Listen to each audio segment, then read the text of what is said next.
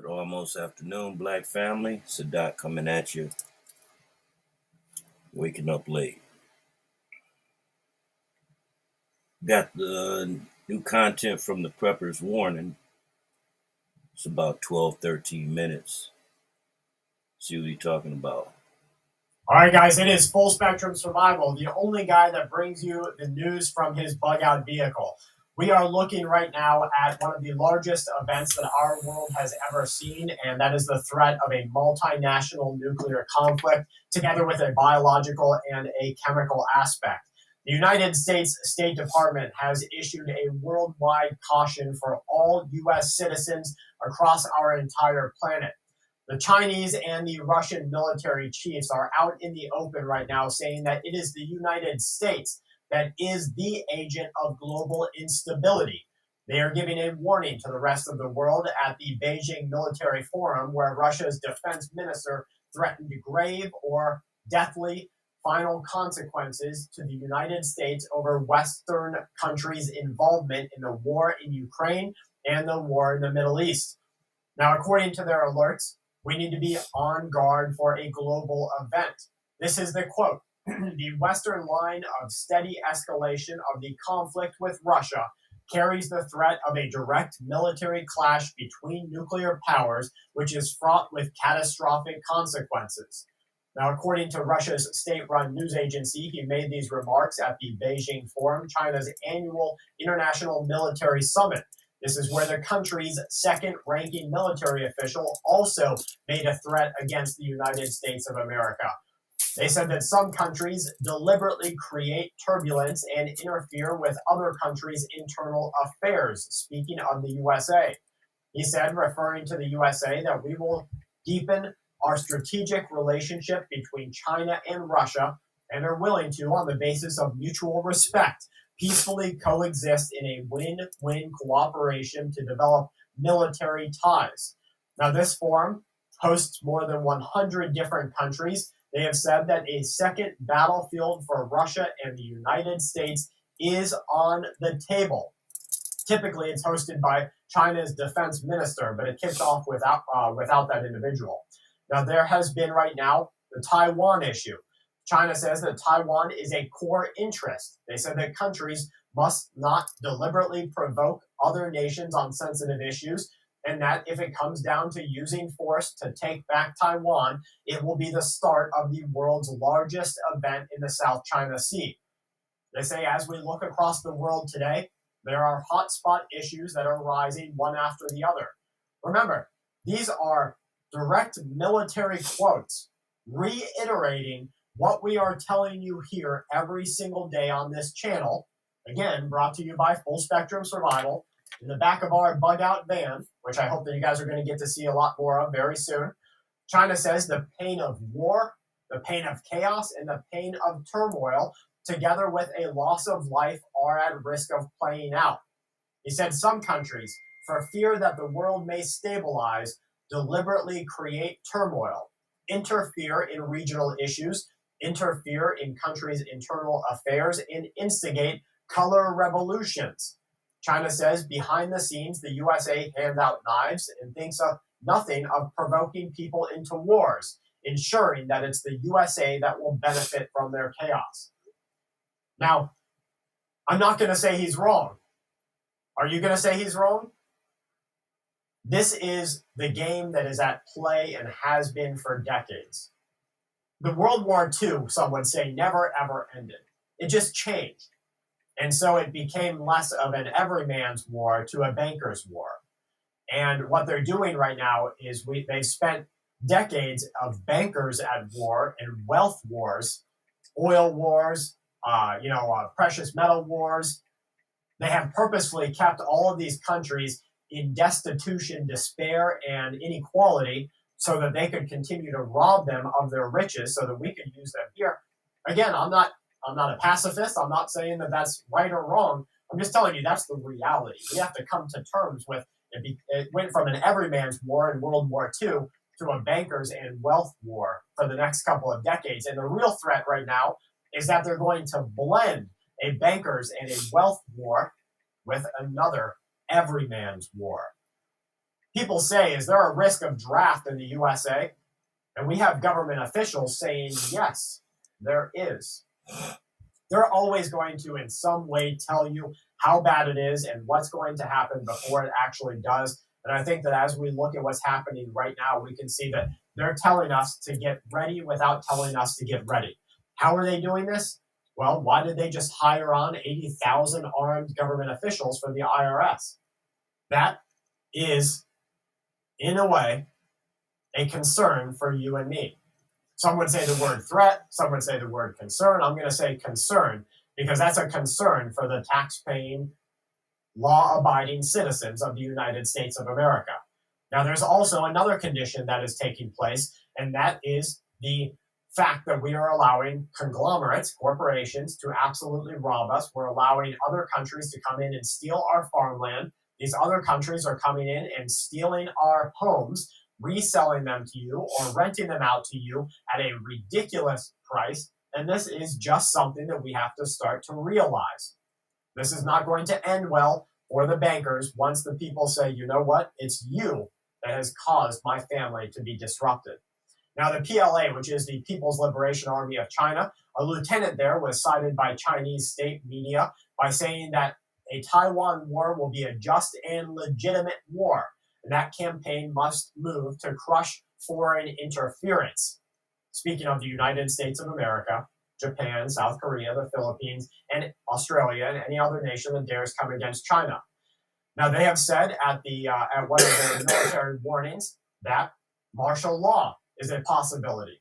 They have said that the UN Security Council has not accomplished national reunification, and if it continues to act in this way, China will take part and will unify Taiwan with China. They have indicated an inevitability that the PLA will invade Taiwan. They say once the Chinese government is forced to use force to resolve this, it will be a war for reunification. It will be a just and legitimate war that will be supported and participated in by the Chinese people, and it will crush foreign interference. The People's Liberation Army will live up to the expectation and the trust of the people. They will fight bravely under a unified command. They will achieve complete reunification of the motherland with casualties, with minimal losses, and with low cost, winning a great victory in the final battle of the PLA's war to achieve complete national reunification. Those are war words. You have to know this. You have to see this and hear it with your eyes. No matter what form of discernment you're using, whether that's earmuffs so you don't have to hear it, or whether that's a brain that sees where this is going, you have to realize that they are all telling you to get ready. They say right there, this is going to be a people's war.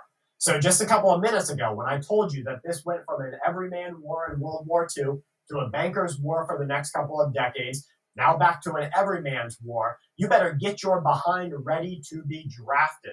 You better get your behind ready to do what you need to do if your wife and your children are drafted. You have to be ready for that social calamity that will wave across the USA, drowning people in social chaos, because people are not going to go quietly into the night on this one, folks.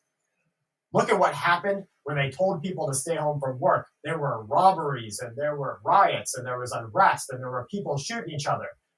We're already at a heightened level of chaos. Now we introduce the uncertainty that you might get called off to go fight in a hybrid fourth, fifth dimensional war for the banks. Oh, hell no. People are not going to be okay with that. Do you think I'm okay with that? Are you okay with that? And so what's actually going to happen? That's what we need to start really concerning ourselves with, is what's that next stage? What's really going to happen to us?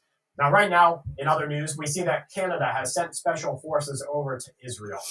We have learned from multiple sources, direct knowledge of the mission, that they have sent the JTF-2 task force, Canada's most elite and secretive military special force unit over there. They said the immediate task force enables them to draw on JTF-2 and other units to accomplish new missions. Whew. Guys, if there's any time to be concerned about global events, It's right now, because these global events are going to reach back and touch us here in our country. From your supply problems that are about to hit, to your inflation that's about to keep going up, to your people arguing in the streets, to your road rage incidents, to not being safe when you go to the grocery store, to making sure that your kids are safe at school. You need a plan for everything. And so I'm warning you right now. All these guys are warning all of us, right? But I'm warning you right now. You need to start writing down a plan, a what if and then. If you're a programmer, you understand if and then. It's a conditional situation.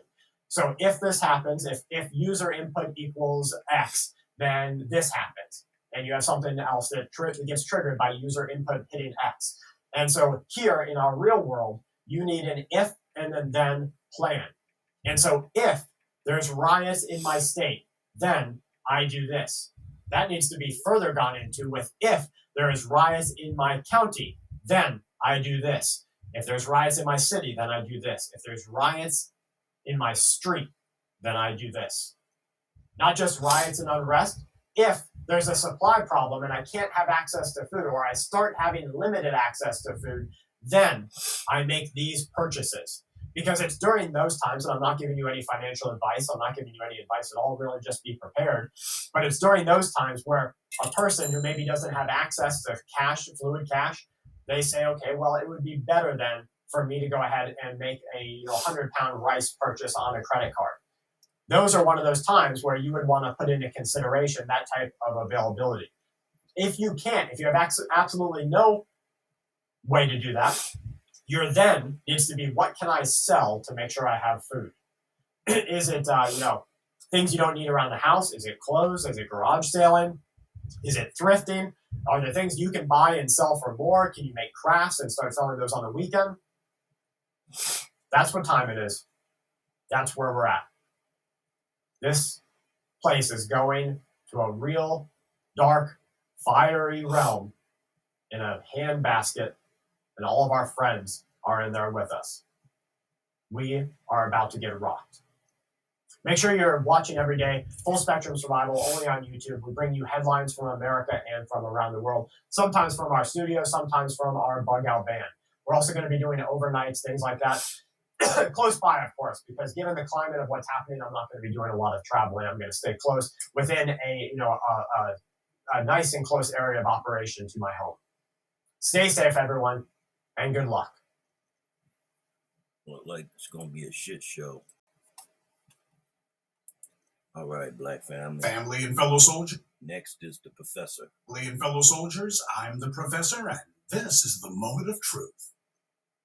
The theme for this week's morning briefings is going to be focusing on ourselves. You've heard of the 48 laws of power? Well, I'm going to give you 4 or 5 laws of weakness.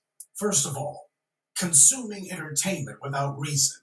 When the Roman Empire degenerated into an unabashed, debauched sewer, one of the ways the Caesars kept the people from going into revolt was bread and circuses. The bread today is junk food, and the circuses are the so-called entertainment and news that the white media produces and pushes upon us. Their entertainment is mostly thinly veiled propaganda meant to teach you racial roles and to reinforce ideology that makes you comply with this system instead of resolving to resist it. How many of you watch streaming TV shows? A lot, if not most of you. Have you ever wondered why the shows you watch are so, quote-unquote, addictive? They even use the word as a tagline in their marketing for their shows. Your new addiction, etc. The white media spends a lot of time and money, and they have put decades into learning how to craft entertainment meant to engage you by mimicking the sophistication of real life. And the people who make this stuff know exactly how valuable it is to the system. That's why you had the writers' strike this summer. The people who come up with this addictive programming and write it, they want their share of the money that it generates. They come up with these story bibles, season-long plot outlines, deep character arcs. These people know exactly what they're doing. And then you have the sports shows, the less said about them, the better. And, of course, the flash and trash content like Love and Hip Hop and Basketball Wives and the Real Housewives of Who Gives a Damn.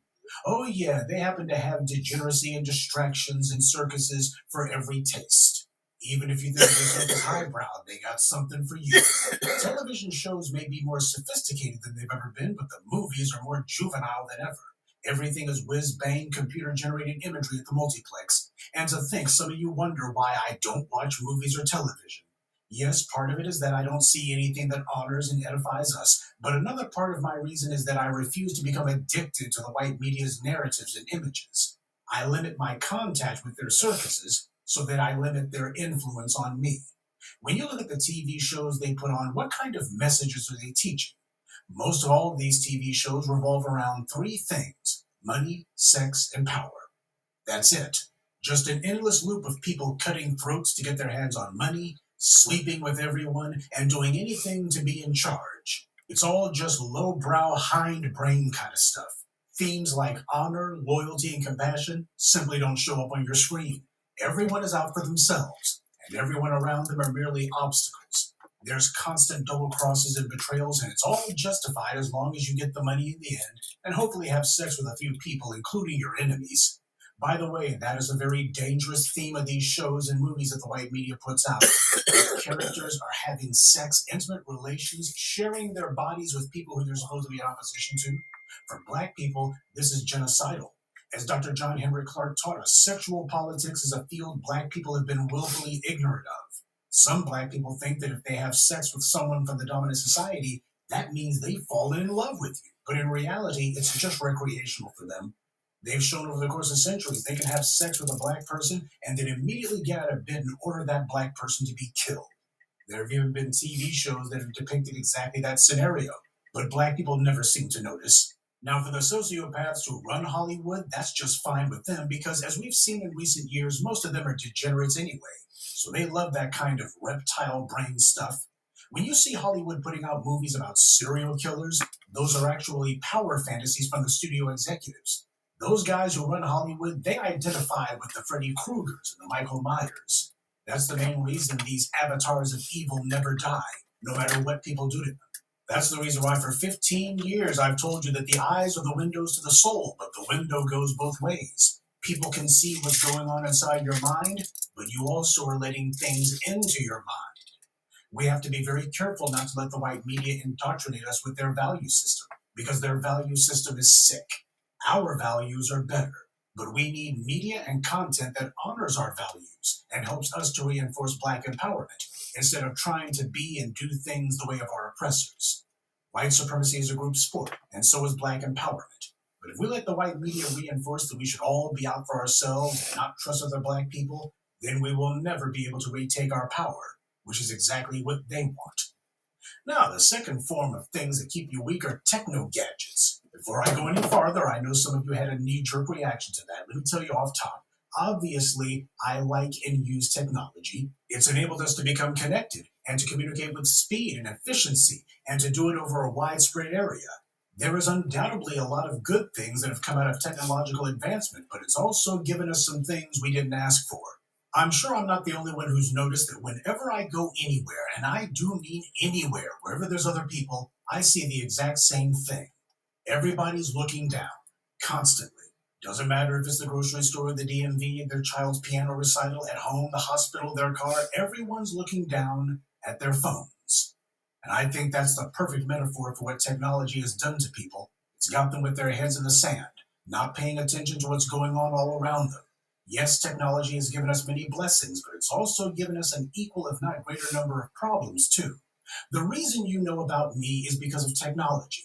It enables voices like mine to bypass the broadcast and print gatekeepers and go directly to you. And I'm glad for that.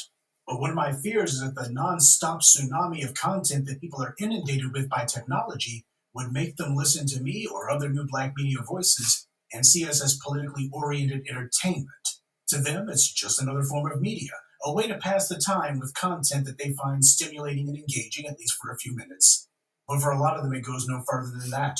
And when they're done listening to me, it's off to someone else. And when they finish listening to them, they go seek out something else to listen to or to watch. They want to be constantly engaged. And why is that? Because technology and the people behind it have conditioned them to be that way.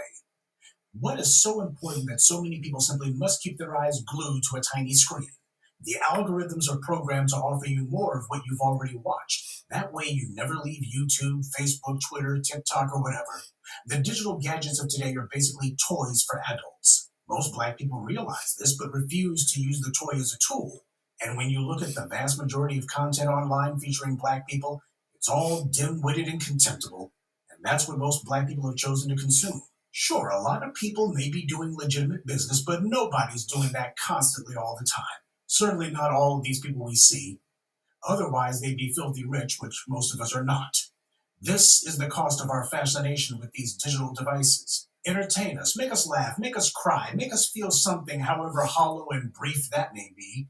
Do something to divert us. We are amusing ourselves to death. To say nothing of providing these white-owned tech companies with data on your every whim, caprice, habit, and opinion. Here's a bit of information for you. I don't own a cell phone. I never have. It's not because I'm a Luddite. I'm not. Obviously, I've been online making these video essays for a long time, so technology is not something that I find to be off-putting or intimidating.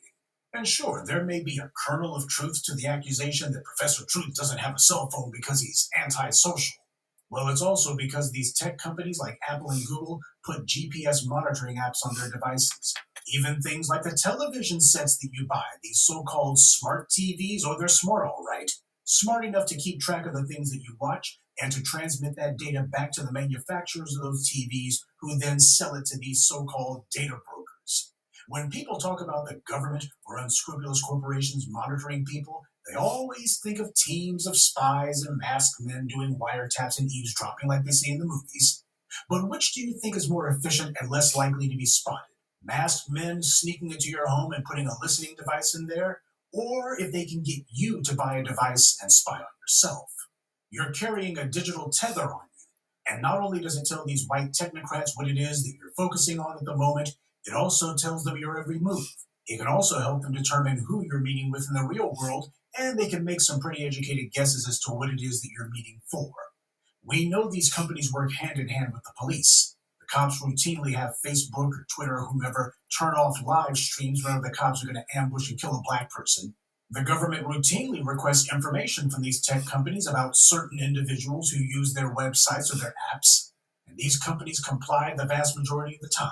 These tech companies are basically auxiliaries of the government where black people are concerned. They're simply government entities in all but name, certainly in function. I'm not telling you to abandon your digital devices. I'm not silly enough to think that you would. I'm not. But what I am telling you is you didn't make those devices, and you don't actually know what's in them, and you don't actually know how they function. The people who made them, they're not going to tell you, so you need to start looking at those devices the way that the people who made them look at them. I'm telling you to reduce your time with it. Malcolm said that every time you open a liquor bottle or break the seal on it, that's a government seal you're breaking. And every time you pull out that cell phone, I want you to see it the exact same way. Next thing that keeps you weak is bad food and no exercise. I put both of those together because they're flip sides of the same coin. Nutrition is what keeps us biologically and mentally strong. Exercise is what makes us physically strong. When you eat properly, you think and move better. People who exercise regularly can deal with stress better too. That doesn't mean you should seek out things that aggravate you. You shouldn't. But it does mean that a person whose BMI is out of whack or who hasn't gotten off the couch since Obama was in office is not in good shape, and they're going to be a hell of a lot less useful to themselves or to black empowerment. Deconditioning is a serious health problem. When you sit too much, when you sleep too much, your metabolism slows down. And in time, simple things like walking a short distance becomes a problem for you. Taking the stairs instead of the elevator becomes daunting. Lifting simple things becomes a workout. The best diet in the world is meaningless if you're not using what you eat to keep you physically strong. Likewise, it's impossible to outwork a crappy diet. If you're eating junk food or just things that have too many calories and too many chemicals in them, then you're reducing how effective your exercise is. In the U.S., we live in a frankenfood jungle. A lot of the stuff that gets sold in the U.S. can't even be sold in Europe because of all the genetically modified stuff that's in it and the chemicals. Other countries think the U.S. is insane. And when you look at the obesity rate here and the number of heart attacks, diabetes, and other maladies that are primarily due to a poor diet or food that's more chemicals than anything else, you see that they're right. But there's also another factor at work. Black people are encouraged to have a poor diet, and the basic city works that exist in white areas to encourage exercise are systematically kept out of ours. Food deserts, a lack of parks and recreation areas, or the few we have little facilities or equipment. It's not impossible to change this on the personal level and to basically decide to get around it on your own, but it's more difficult. And a lot of this is by design. Robert Moses intentionally used his position as a New York City government bureaucrat to build bridges deliberately meant to reduce the ability of black people to move freely about the city. Is anyone so naive as to think that the government officials of today, Robert Moses' successors, are not using their position to do the same things when it comes to public works, and that they don't collaborate with their corporate partners to do the same things with the food that we eat? Nothing happens in a vacuum under white supremacy. If you've been practicing sitting instead of walking, it's time to change that. If you've been avoiding the produce section of the store and heading straight for the aisles, it's time to change that too. And stop it with the excuses that the produce is just too expensive. It's nowhere near as expensive as blood pressure medication, diabetes treatments, and hospital stays. And also, it's time to be honest with ourselves about the claim that you don't have time to devote at least 45 minutes a day to walking or hitting the gym. Black people always have times for things that we want to do, but we make excuses for the things we need to do. Bad food and no exercise will make you unhealthy, and a person who is unhealthy is also a person who is weak. Someone who's big and slow is harmless. A person who's lean and strong is dangerous. Your oppressors know that, and so should you. Speaking of things that keep people weak, drugs are also one of the worst forms of vices that you simply can't afford. Every time I talk about marijuana, I always get inundated with a bunch of angry commenters from people who I never hear from at any other time, and they're always groaning and whining that they don't like it when I tell them that marijuana is a form of enslavement and they need to stop. Malcolm told black people about liquor back in the day, and they didn't want to hear it then either. It seems every generation we have to keep relearning the same lesson. Listen, if marijuana was really going to empower you, these white supremacists would have legalized it. And even in the places where it's legal, they still are. Oh, streaming. Hold on, let me turn this off. How you doing?